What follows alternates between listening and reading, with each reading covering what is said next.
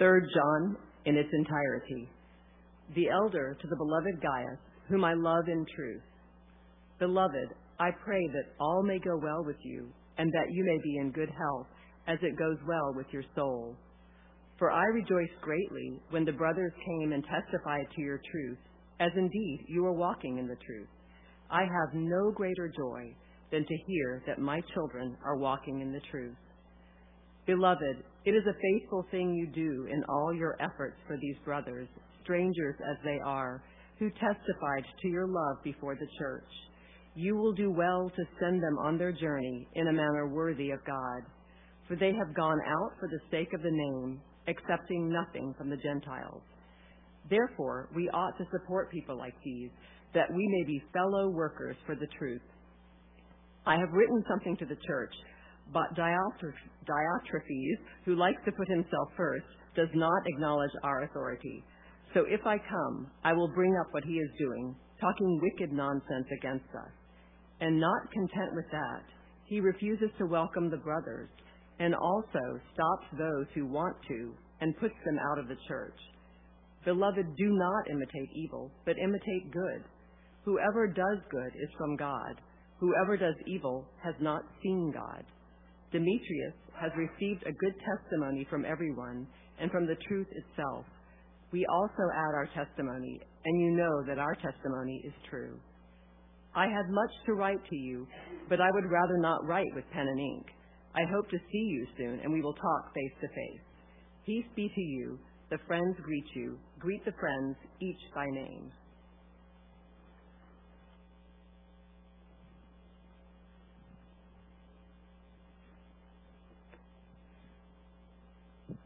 Thank you, Ashley. Well, I'm going to do something today that I've never done before.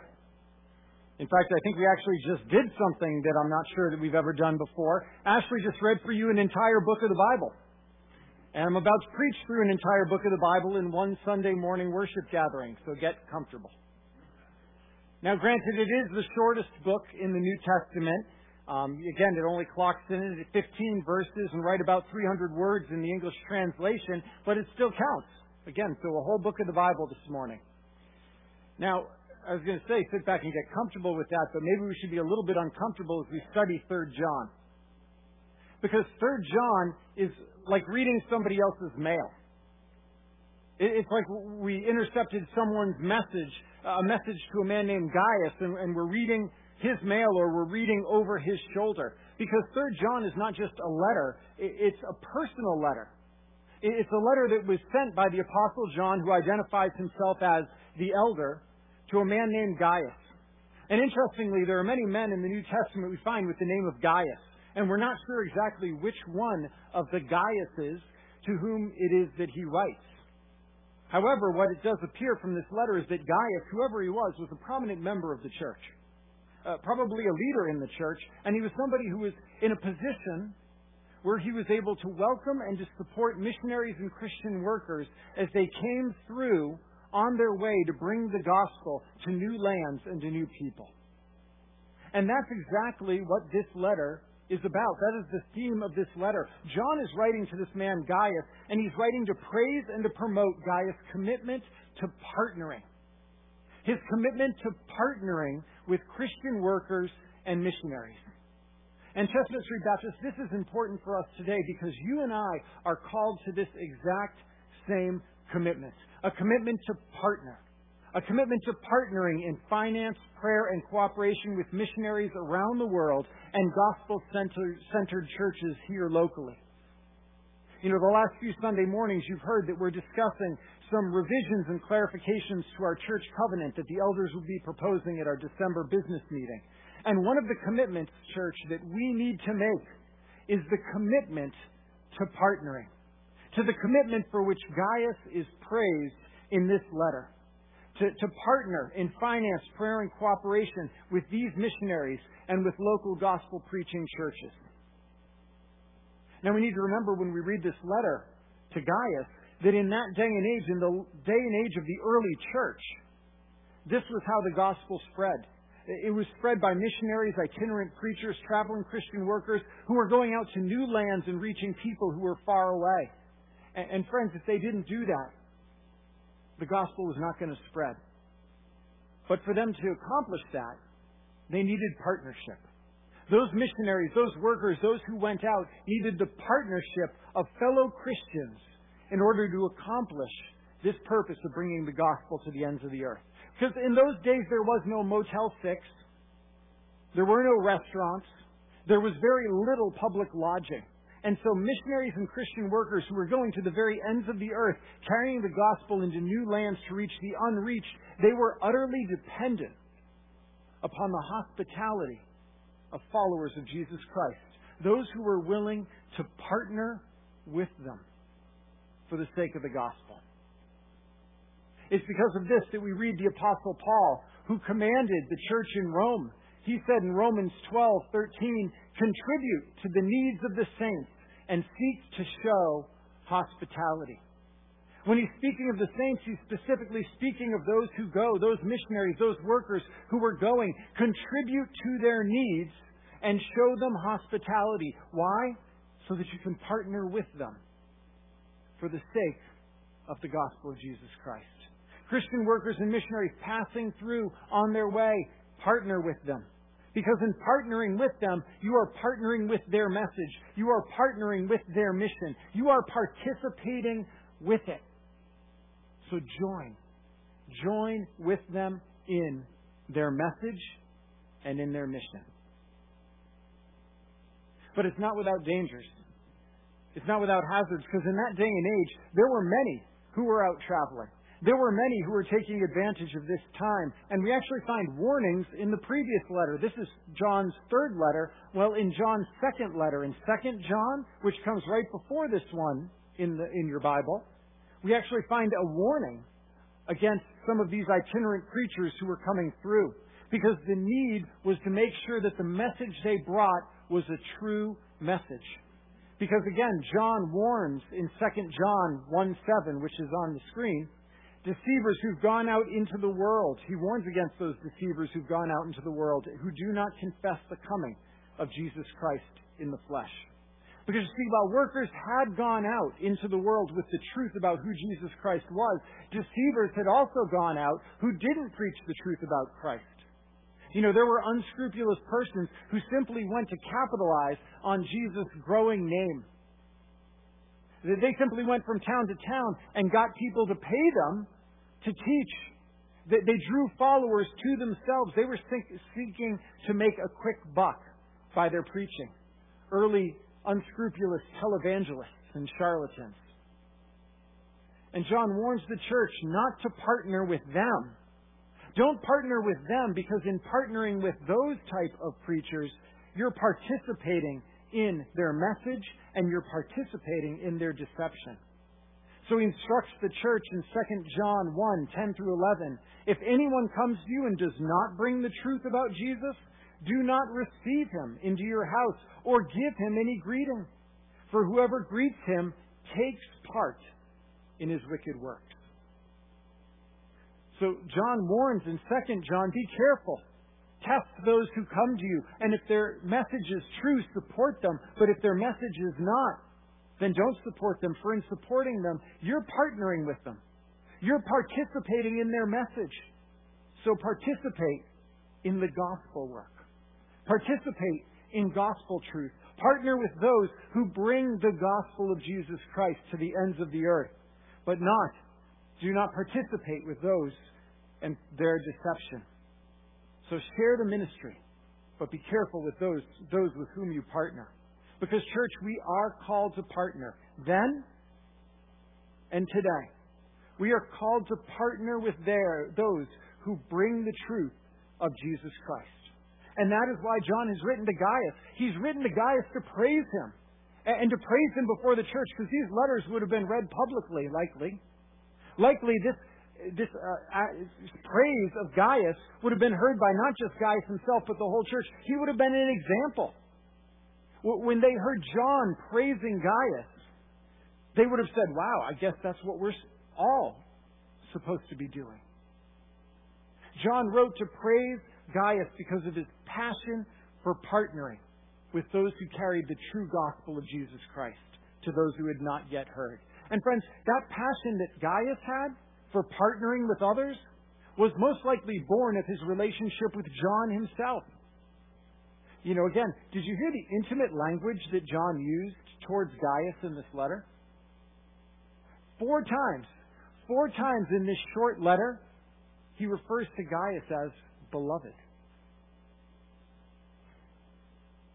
Gaius isn't just some work associate. Beloved. Beloved. And listen again to John's greeting in the first verse. He says, the elder to the beloved Gaius, whom I love in truth. Whom I love in truth. Now, while that could simply mean whom I truly love, more likely John is saying, he's referring to the truth of the gospel. He's saying, Gaius, you and I are engaged together in the service of the truth of the gospel, and I love you as a partner together with me in that truth. And so John is writing not just to encourage Gaius and not just to instruct him as a beloved partner, but also to hold him up as an example to the whole church, that they might see and hear and know of his passion for partnering, and the church might join with him in partnering to support those who bring the gospel to the ends of the earth, who reach to the unreached, who go where the gospel has not yet gone. He praises and promotes Gaius' commitment to partnering with Christian workers and missionaries. And we should do the same. In verses 3 and 4, we see some had recently visited Gaius and then brought back to John a report about Gaius, and the report seems to be centered on this very issue of partnering, and we find a description of it in 5 through 8. John speaks about those persons who've come to Gaius as strangers, and yet what did Gaius do? It says he partnered with them. He showed them hospitality. In verse 6, when John writes that Gaius sent them forth on their journey in a manner worthy of God, it carries the idea of sending them off with exactly what they needed. Gaius supported them materially and financially. And John says, when you did that, when you partnered with them, Gaius, you weren't just partnering with them. You were partnering with the one who sent them. Verse 7, for they have gone out for the sake of the name. For the sake of the name. When you partner with workers who go out, you don't just partner with them. You partner with the one who has sent them, with the one in whose name they go.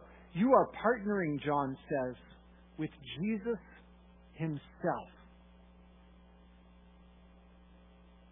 But this shouldn't surprise us. Isn't this actually what Jesus taught us? You might remember the parable of Matthew 25, the parable of the sheep and the goats. And he gathers the sheep and the goats before him, and he praises the sheep for their ministry to him, but the sheep are confused. And you might remember their response, starting in verse 37.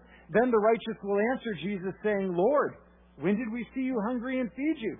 Or thirsty and give you drink? When did we see you a stranger and welcome you? Or naked and clothe you?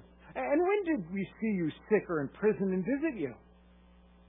And the king will answer them, truly, I say to you, as you did it to one of the least of these, my brothers, you did it to me.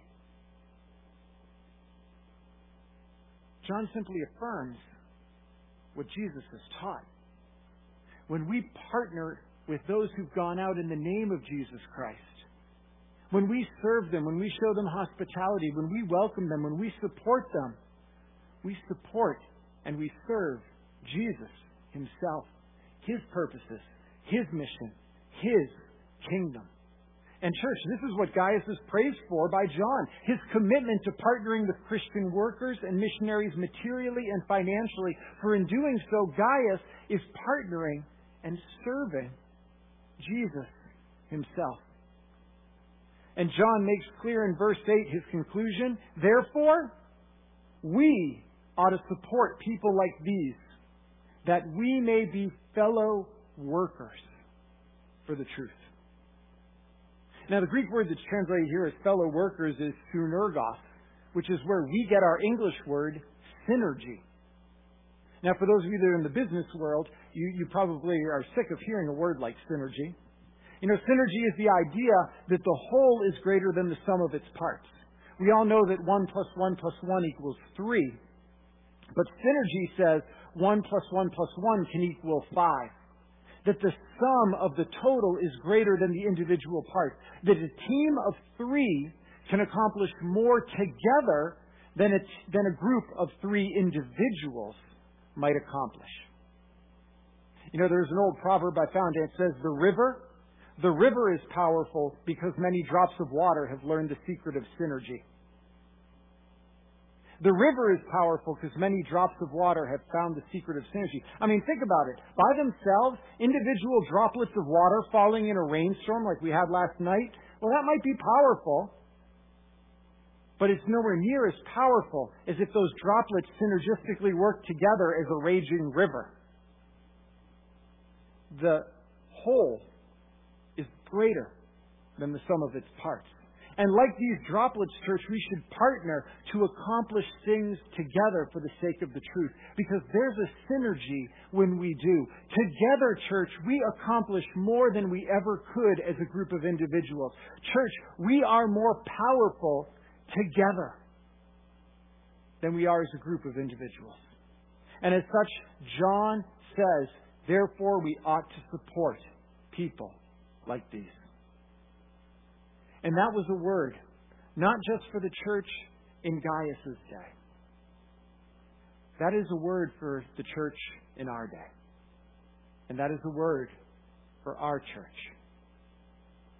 We ought to support people like these, partnering with fellow gospel workers, with those missionaries and Christian workers who go to bring the gospel to the ends of the earth. Because as we were discussing just last week, we are called to be ambassadors of Christ. In Jesus' final command, the commission that He gave to His people, that He gave to His church, that He gave to you and to me, is to go, therefore, and make disciples of all nations. All nations. And the problem with that? I can't accomplish it alone. You can't accomplish it alone. Church, there are places to which I will never travel and places to which you will never go. But if all the nations are going to be reached, then those places need ambassadors of Christ, through whom God might make His appeal, be reconciled to God, just as we talked about last week. And the great news is that even if you and I personally cannot go to those nations, we can partner together. We can partner together with those who can and those who will go. And in doing so, church, when we partner not with them, we partner not only with them, but with the one who sends them. And truly, as we do unto the least of these His brothers, don't we do it unto Him? Gaius was praised for his partnering. But we find another person introduced to us in this letter, Diotrephes. He was condemned for refusing to do what Gaius did. Diotrephes was clearly a prominent leader in the church in which Gaius was involved, but he was prideful, he was rebellious against the authority of John and the apostles. And just as bad, John writes in verse 10, he refuses to welcome the brothers and also stops those who want to and puts them out of the church. The very thing for which John has written to praise Gaius, he's written to condemn this man for his failure to do so, and not only his failure to do so, but his opposition to doing it. Church, do you see just how serious an issue this is that we're talking about today? John has written an entire letter whose purpose is to praise Gaius for his partnership with these missionaries and to publicly condemn those who refuse and oppose doing so. An entire letter dedicated to partnering and the importance of us partnering with those who go forth in the name of Jesus Christ to the ends of the earth. Our partnership with missionaries and Christian workers who carry the gospel of Jesus Christ to the ends of the earth is a big deal to God. And this is why we as a church family and as individuals partner in prayer and financial support to missionaries around the world. They're going where you and I may never go. They're ambassadors of Christ to people with whom I may never speak. They carry the truth of the gospel to lands where I may never go. And church, in our partnership with them, we participate in Christ's call, His commission to the church to go and make disciples of all nations. And as we offer missionaries and Christian workers shelter, clothing, food, water, we serve not only them, but you and I have the opportunity somehow to serve Jesus Himself. Sure, think about that. When we serve those who go in His name, you serve Jesus Himself. What greater act of worship is there? So we're committed. We are committed in prayer, in finance, and cooperation with missionaries around the world and gospel-centered churches locally. Because we know that by partnering, church, we accomplish more together than we ever might accomplish as a bunch of individuals. Gaius was praised for his partnership. He was praised for his partnership. And friends, what would John write about us? One day, what will history write about Chestnut Street Baptist Church? What will history write about this generation right here of Chestnut Street Baptist Church? As we commit our lives together to partnering in missions, we face challenges, as do every generation. You know, some of the unique challenges that we face today is that we have to confess and address the sometimes spotty history that Christian missions does have. You know, in July of this year, 2020, the Barna Group released a report entitled The Future of Missions. The Future of Missions. It was a report that was conducted in cooperation with the Southern Baptist Church's International Mission Board. And what it was it was doing just this, looking at what keeps younger Christians from wholeheartedly engaging in global ministry. And first, there was good news in the report. Friends, the good news was that a strong majority of engaged Christians from every generation, between 71 and 74% of respondents, said that missionary work is very valuable. It's very valuable. It's exactly what the Scripture affirms. However, while the majority believe that missionary work is very valuable, the survey also found that 2 in 5 young American Christians, those aged 18 to 34, I guess I no longer fit in that age bracket, young American Christians believe that Christian mission is tainted by its association with colonialism. You know, especially in this day and age, we have to recognize that the first major eras of Protestant mission expansion into Asia, Africa, Latin America, it was at the same time it paralleled the age of Western colonial dominance in the 18th and the 20th centuries. And so whether fairly or unfairly, missionaries have struggled to shake this charge of colonialist ever since. And as such, some have struggled with missions. They struggle. Are we just imposing our beliefs onto cultures and onto others? Are missionaries guilty of creating dependency where they should have been advocating for self-agency?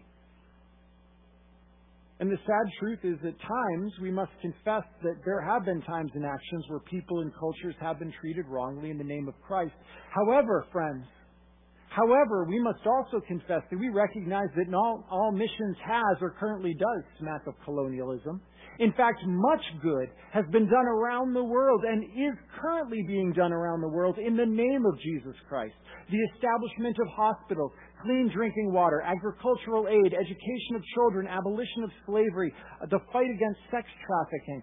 All of this has been and is being done by those around the world who, in the words of John, have gone out for the sake of the name. In the name of Jesus Christ, these things are being done all around the world. The spread of His gospel, glory to His name. And as John concludes, so we must conclude, therefore we ought to support people like these, that we may be fellow workers for the truth.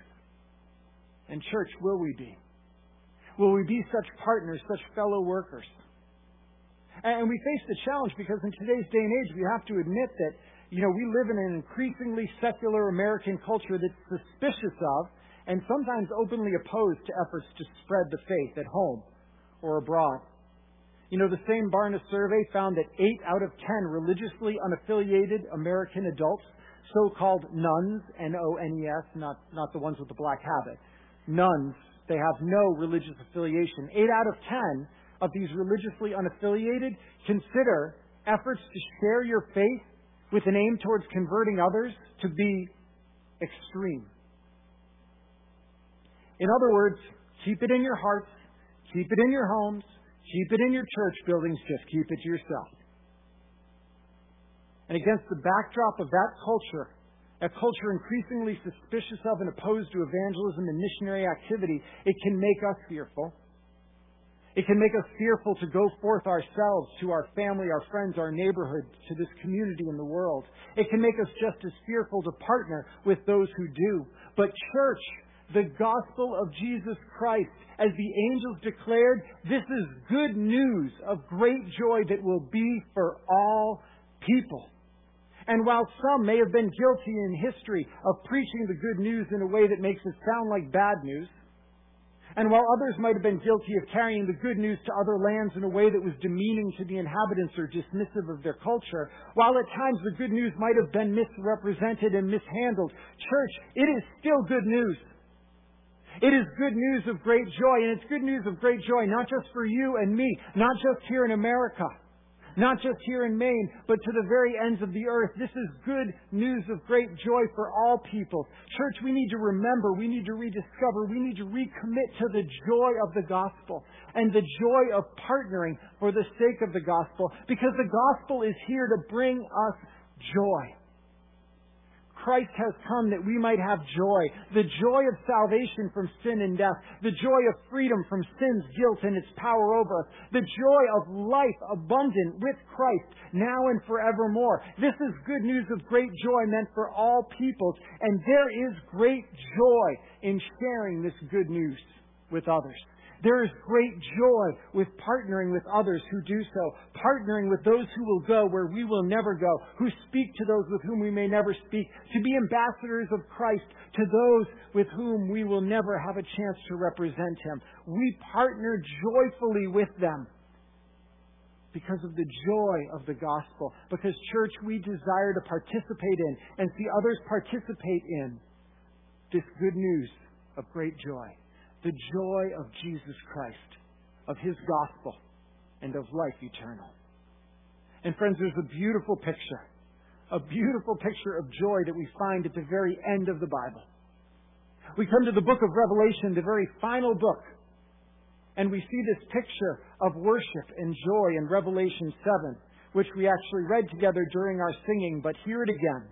Revelation 7, verses 9 through 10. After this I looked, and behold, a great multitude that no one could number, from every nation. Did you hear that? Every nation. From all tribes and peoples and languages, standing before the throne and before the Lamb, clothed in white robes with palm branches in their hands, and crying out with a loud voice, Salvation belongs to our God, who sits on the throne, and to the Lamb. Church, look, every nation, all the tribes, all the peoples, all the languages, and for that joy-filled vision to become a reality, we must go and we must partner with those who do. We must share in the gospel and partner, not as an obligation, but as an invitation, church. This is not an obligation, not a burden. This is an invitation to joy. To share in the joy of the gospel and seeing men, women, and children, seeing the nations reached with this good news of great joy of Jesus Christ. And church, do you wish to share in this joy? How will you do so? Do you know the names of those with whom our church currently partners? Financially, materially, prayerfully? Will you, as a fellow worker for the truth, as Gaius was, send others on their journey in a manner worthy of God, giving generously, praying fervently, partnering? You know, for many of our missionaries, because of their work in restricted areas, their information is not publicly listed on our website. but there is a list of countries in which they're ministering. And you can get personal and contact information on the mission board downstairs in our fellowship hall, or from our deacons of outreach, Steve Crane and Patrick McCafferty. You can subscribe to the newsletters of our missionaries so that you can pray regularly for them. Some of you, I know, have already decided to give directly, even more to some of our missionaries. And next time they visit, you can be part of extending hospitality to them, to share in their ministry and the joy of the gospel. For as John pointed out, when we partner with them, church, we partner with the one in whose name they go. As you did it unto the least of these my brothers, you did it as unto me. Church, how will you partner with them and with Him for the sake of the joy of the gospel? Let's pray together. We sang, Father, that for this cause I live and for this cause I die. I surrender all for the cause of Christ. All I once held dear I will leave behind. Oh, my joy. Oh, my joy. Oh, my joy is this, the cause of Christ. May His gospel be our joy. May its spread be our joy. May partnering with those who bring it be our joy. For there is joy in Christ and in Him alone. In His name we pray. Amen. Friends, let's stand and let's close together, singing of our own commitment to shout to